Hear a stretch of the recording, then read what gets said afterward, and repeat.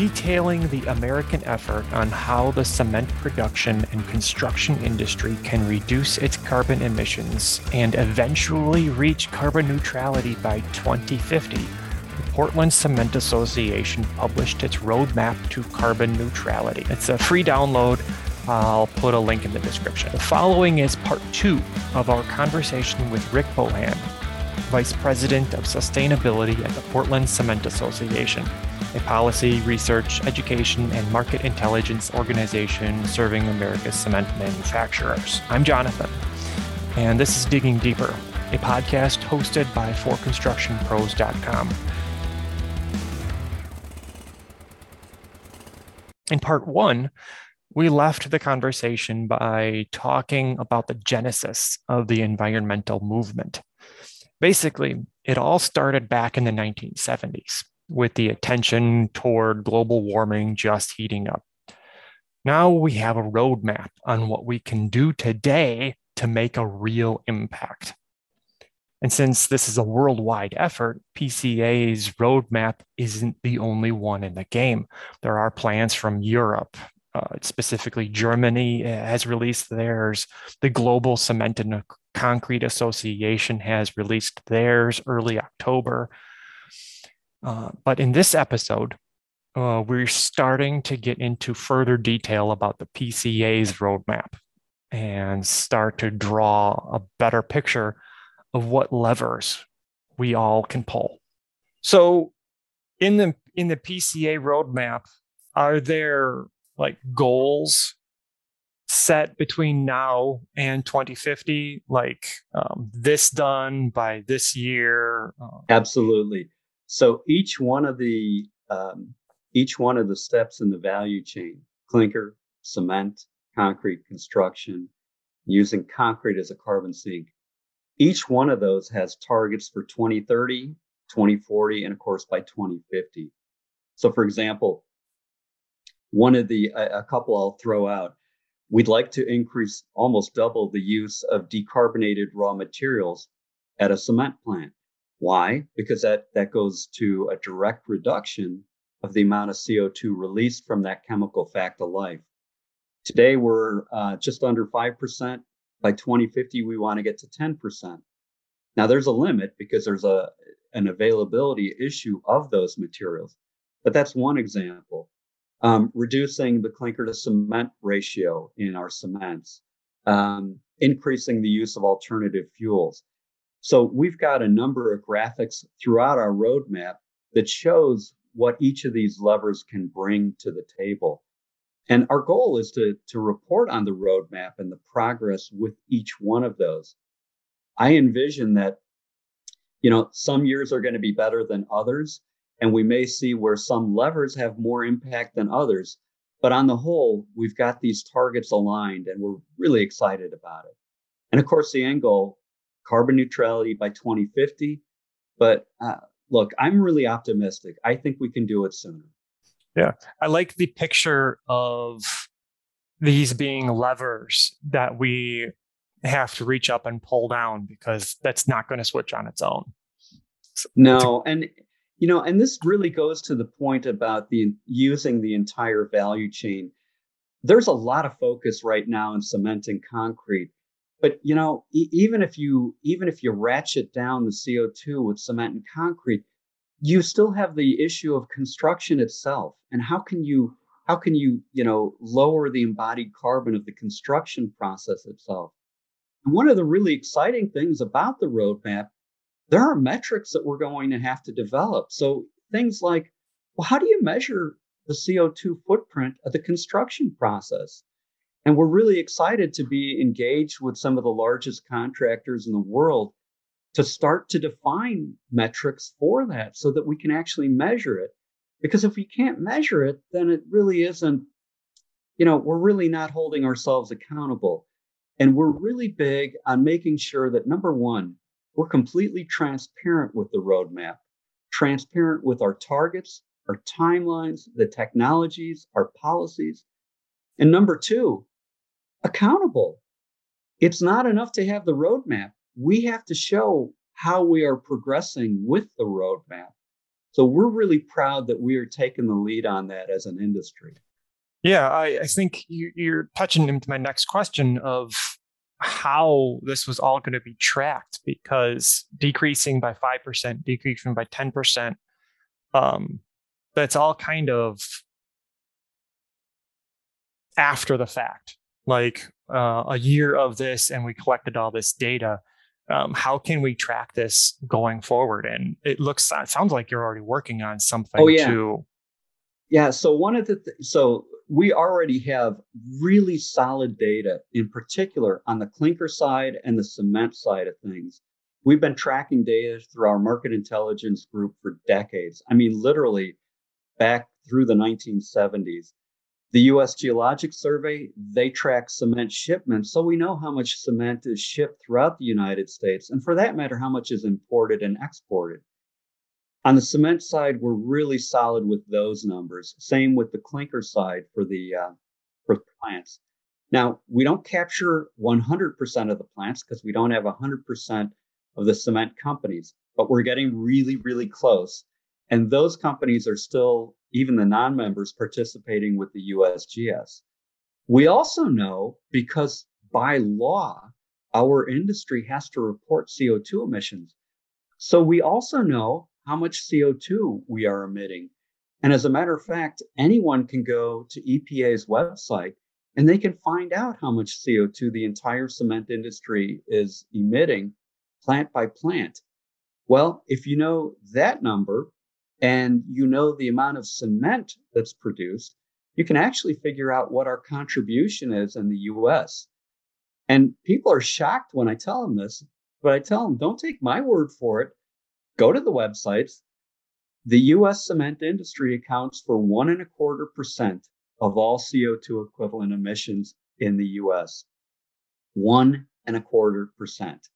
Now, look, I'm not trying to diminish that contribution, but when I hear people say, oh, 6 to 8 and this and that, I'm like, wait a minute. No, it's not. If you want to look at the numbers, look at the numbers that, again, by law, we have to report. So it is 1.25%. 1.25% of just the US. Right. Wow. Yeah. And by the way, again, not to diminish it, our goal is to get that down. Our goal still is carbon neutrality. Whether it's 1.25% or 0.125% is not the issue. Not really. Our issue is that we have an obligation to society to address the issue of the age, global warming. We know that. We take it very seriously. And we are an industry that is taking the lead to do that. And I can't point to any other industry that has this kind of effort in place. So again, whatever the number is, our goal, 2050, carbon neutrality. Yeah. And it's not like cement industry and the concrete construction industry is doing this alone. That 1.25% is our tiny little segment, but there's the steel industry, which has its own segment. There's the supply chain industry of the trucks, the trains, and the shipping internationally.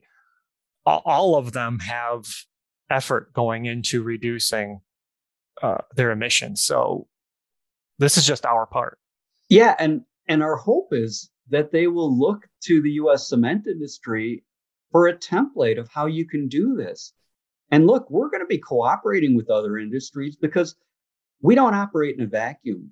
So I think there are lessons we can learn from every other industry that's doing this. Likewise, there are lessons they can learn from the cement industry. We're excited about that. So you're saying they're going to look to the concrete industry as to make a good foundation. Yeah, exactly. Yeah. And into clinker, you mentioned that one of the goals was to use less clinker in the cement, in the concrete. But I also understand there is the interest in using more limestone for Portland limestone cement instead of ordinary Portland cement. How much additional limestone is being added to ordinary to be created a PLC? Sure. So, roughly speaking, about 10% ground limestone can be added to make a Portland limestone cement. Okay. Now, 10% is not a hard and fast number. Different plants will have a little bit more or a little bit less, but 10% is an average number. You don't want too much because then essentially you're just diluting your product. But there certainly is some benefit to using the limestone, not just from a CO2 footprint viewpoint, but also that there is some chemical interaction that takes place with that. So again, about 10%. And by the way, limestone is one of the most prevalent materials in the crust of the earth. Every cement plant essentially has a quarry filled with limestone. So they're not going to a new source. And if you think about it, the other benefit to a Portland limestone cement is that 10% limestone means you don't have to process 10% new material. Well, not processing 10% new material means 10% less energy consumption to mine virgin materials, 10% less energy consumption to process it thermally through the cement plant, and so forth. So it's not just the CO2. I mean, there are add-on effects to using a Portland limestone cement. And here's the other thing, too, that people may forget. Concrete is 100% recyclable, right? So by crushing concrete, because sadly to say, it's not going to last forever. It'll last 100, 200 years, but at some point you're going to probably want to reuse it. Well, you can reuse concrete by crushing it, pulverizing it, potentially using it as aggregate in new concrete, or potentially using it in cement plants as a raw material. There's research that we're doing right now to investigate how well we can do that and how, again, we can optimize that. So, and by the way, here's the other takeaway with that. When for a concrete building will absorb about 10% of the CO2 that was emitted in the manufacture and transportation of the cement and concrete that went into building it.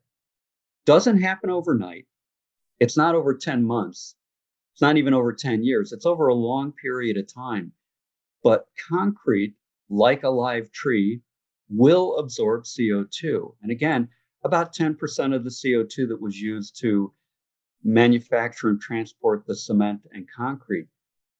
When you crush a concrete building and reuse it as aggregate, if that material is crushed and pulverized, because that absorption is a function of surface area, you actually accelerate that process a great deal, so you can even get more benefit.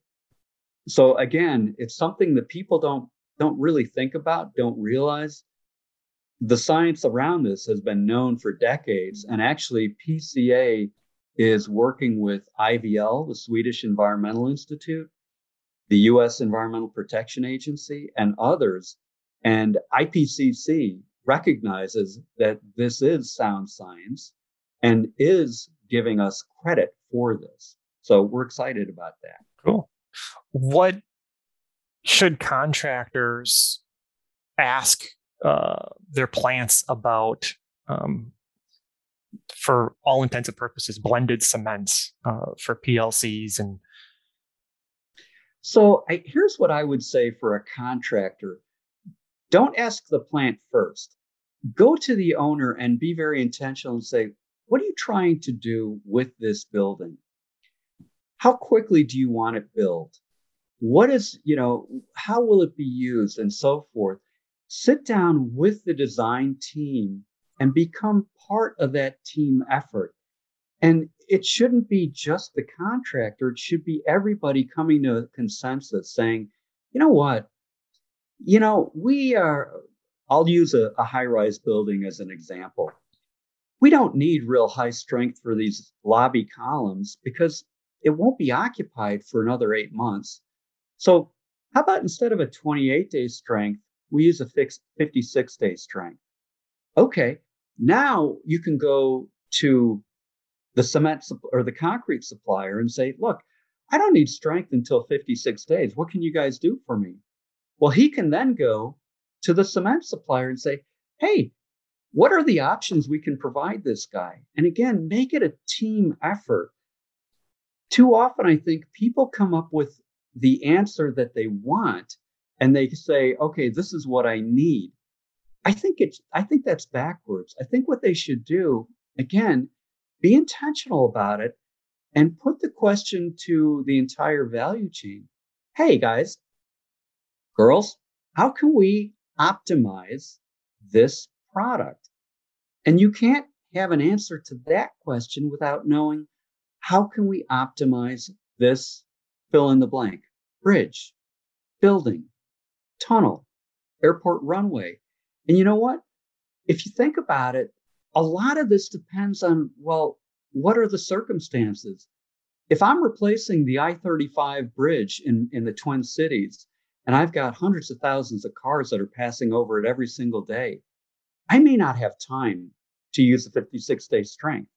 I may need an optimized structure and I may need a higher strength concrete, but I can still do that with a lower embodied carbon, depending on what's available in my area. So again, it's a balancing act and it's an optimization act. Sure. There's a concept out there, and I think a lot of European plants are working on this.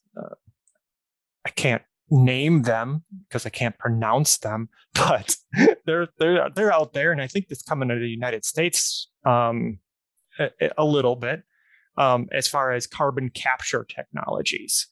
And then there's the idea of taking that carbon and then injecting that back into concrete to strengthen it. Where is the research in regarding to that type of concept? Sure. So there's a few different processes. Let's talk about injecting it into precast concrete, because there the technology is essentially injecting it under pressure within a chamber and forcing the CO2 into the concrete. That's called carbonation. Now, we've known about carbonation, literally for decades. It is sound science. The issue with carbonation is that it can be a double-edged sword. So carbonation, on the one hand, can provide a denser, more impermeable concrete. However, carbonation, if it reaches reinforcing steel, can deteriorate the reinforcing steel.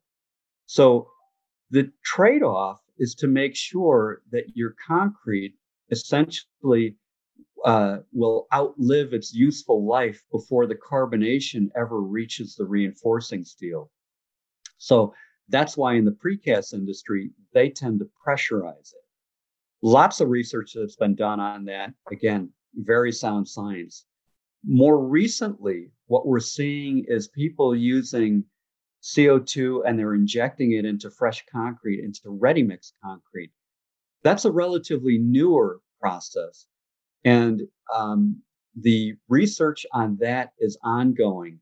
So there are still questions about how much CO2 actually ends up within the concrete after it is hardened, after it is set up. How much how much CO2 is actually making it into through the injection system while it's a fresh concrete. That research is ongoing. Still some answered questions there. I do think some amount of CO2 absolutely is being injected in. How much is still in my mind at least, is still an open question though. Sure. It sounds like there's a lot of effort that's being done even before the contractor gets involved with the limestone at the plant. And it seems like one of the key things a contractor can do is increase their efficiency. I believe you mentioned trucks and a few other ideas. I think some other conferences mentioned utilizing Zoom a lot more by limiting the amount of needless travel. The roadmap envisions that construction efficiencies should increase roughly 1% per year until 2050. Are there any areas where contractors can start addressing right now? Absolutely. Look, I think contractors have such a huge role to play within this. So if you think about construction in general, you have four primary phases. You've got the design phase. Contractors should be involved in the design phase because they have the know-how about means and methods. They're the ones that can tell the architects and the engineers, hey, this can't be done. Or, hey, if you want to do it this way, this is the cost. And I don't mean cost in terms of money, but also cost in terms of time, cost in terms of carbon footprint. They have to be brought in the design phase early on. And this is where you get into issues like BIM and augmented reality and workflow and processing, things of this nature. So the design phase itself. Then the construction phase.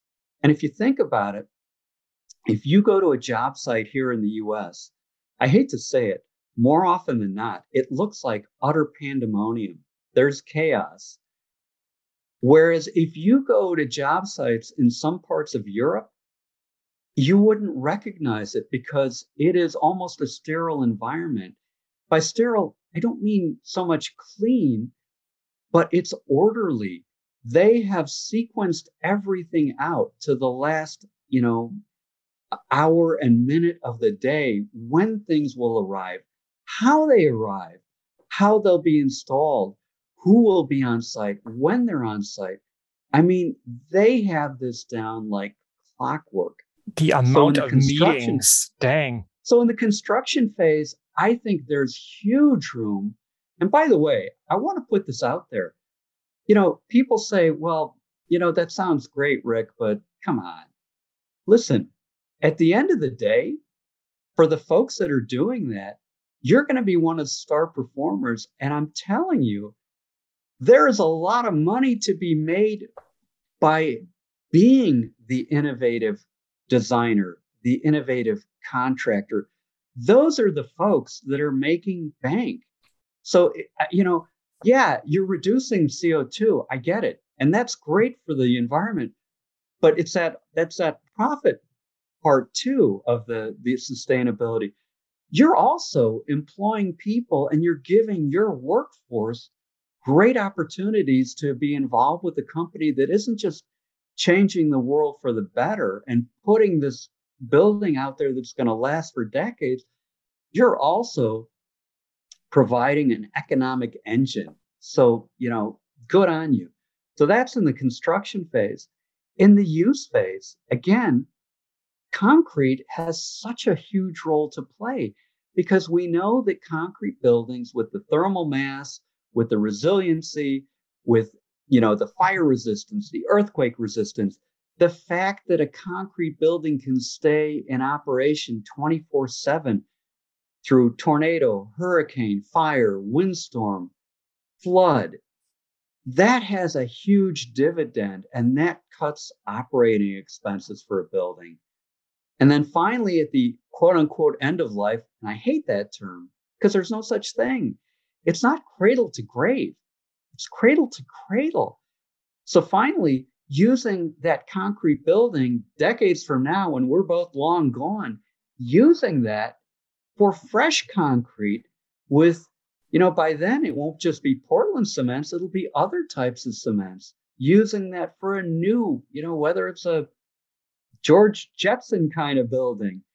So that's the role contractors have to play. And I get passionate about it because I'm so excited. And I'm also frustrated because I see so many contractors that are just kind of shaking their head and they're like, yeah, this is pie in the sky. No, this is today's technology ready for people willing to take the opportunity. Yeah. I really wish that I could be involved with the story of telling where the Empire State Building's concrete is going to go once it's recycled. What highway is it going to impact? Because there should be like a sign or a plaque, be like, this highway was built by this building. And Yeah, there's to be like, it'll be historic. yeah, And I'm betting there's a lot of buildings already that we have no idea they're right underneath our feet. absolutely. If you think about it, we all get interested in the genealogy we have of our family history. You know what? Every building 100 years from now is going to have a genealogy. Where did that concrete come from? Where did that steel come from? I mean, all those materials are being repurposed. This is happening today. And you know what? We don't realize it because we don't tell the good part of the story, which is unfortunate. But again, that's one of the reasons why we've got our roadmap out there. And by the way, we're very transparent about the roadmap. People can go online, they can download it, they can read it. It's right on our website. We make no bones about it. We're taking all the responses we can get from people. It's going to be a dynamic document. People are going to give us input and feedback, over the next 30 years. It's not going to be stagnant. We've got to hold ourselves accountable. So you're going to make like roadmap amendments to it. Absolutely. I think we will be revising it. It won't be daily, weekly, or monthly, but I think we're going to be taking a look probably every 6 to 8 months, taking a step back and saying, okay, what have we done that's worked? What are the success stories? Where are the areas we need to focus on? And again, going back to that concrete needs society, where can we engage policymakers to help us accelerate where we're not getting to the targets we need to get to? Yeah. Can you tell me about any of the policies in the works right now? Well, so we've identified 10 policies, and these are big picture things. So I'll just give a few examples. One, switching from prescriptive to performance-based specifications. This is huge. There's no reason why we shouldn't do this. So prescriptive specifications, it's a cookbook recipe. Add A, B, and C in these amounts. Performance specifications focus on the end performance. What do you want? I go back to that example I gave earlier. My sidewalk, I don't need it to be 10,000 PSI concrete, but I sure as heck need it to be durable so that when I put salt down when it snows, that sidewalk will have the durability it needs for the next umpteen years. So shifting from prescriptive to performance. Looking at another one, looking at life cycle based procurement. People focus on EPDs. EPDs are only part of the story. If we want to talk about buy green and green procurement, you have to look at the entire life cycle. Again, think of that example of the Empire State Building being 100 years old. It's not enough to have great low carbon embodied materials. We're working on that. We have those available today. But if those are going to go into a building where we're just going to waste energy over its lifetime, then that's counterproductive. So life cycle based. We're looking at other issues like community acceptance and awareness.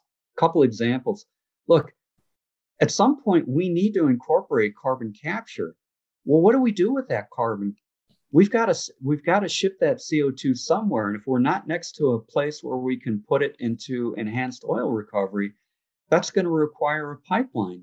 And oh, by the way, if we want to shift to using natural gas as a transitional fuel, or if we want to use hydrogen as a fuel, that requires pipeline capacity.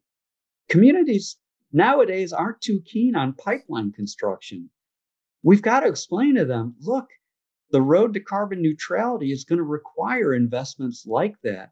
And not just pipelines, but also a robust, a reliable electric grid. A lot of areas of the country, we'd like to switch to renewable electricity. That requires added capacity.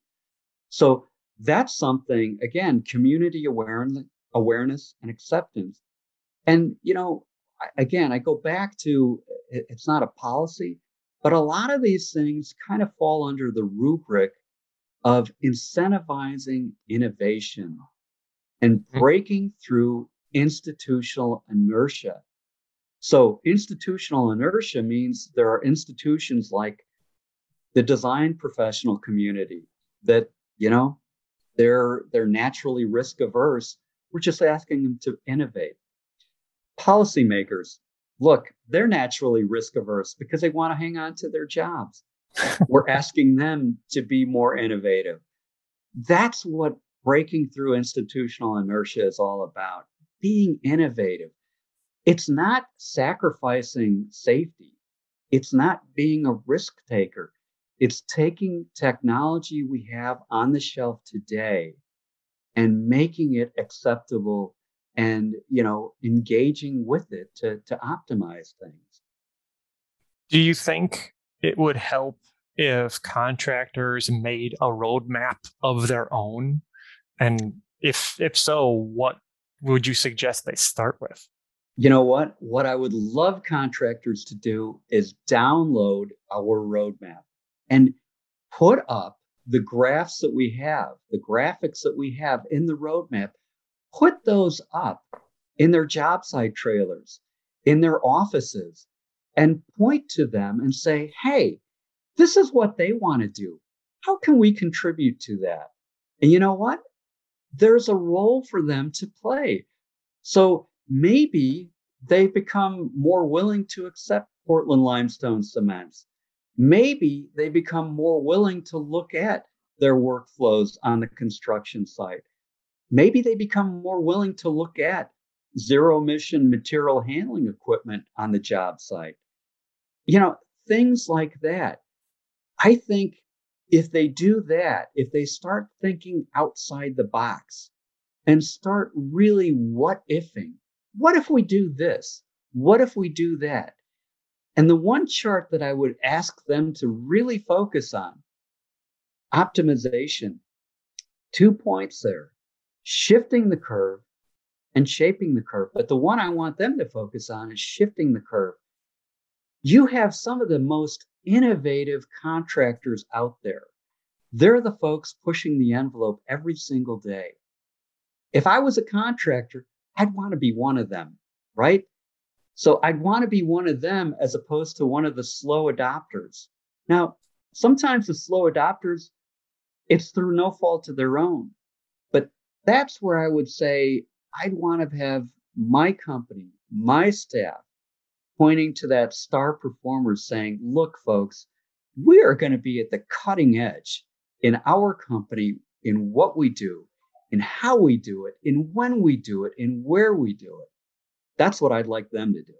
Sure. You mentioned they can download it. Where exactly can they find the roadmap and more information? Right. So the roadmap is at cement.org, right on our front page. Again, we just released it last Tuesday, and we've been pushing it out through everybody we know. Our members have been publicizing it. Again, we're not alone. There are other roadmaps that have come together. But if you're operating in the U.S., the roadmap you want to look at is the Portland Cement Association's Roadmap to Carbon Neutrality, using the value chain by 2050 at cement.org. Great. Well, thank you very much for your time today. Thanks for speaking to me and going over the roadmap a bit. We took like a 50,000 foot view of it. Yeah, listen, as you can tell, I'm passionate about it. I'm excited about it because we have a solution. And I would encourage everyone listening to the podcast, if you have questions, if you want to put us on the spot, if you've got input, hey, we're here and we're listening. Concrete needs society. Society needs concrete. Those two things work hand in glove. I'd like to thank Mr. Bohan and the Portland Cement Association again for taking the time to talk with us. Take care. Tune in soon for another episode of Digging Deeper podcast by forconstructionpros.com. Make sure to subscribe and share. Until next time, stay safe out there.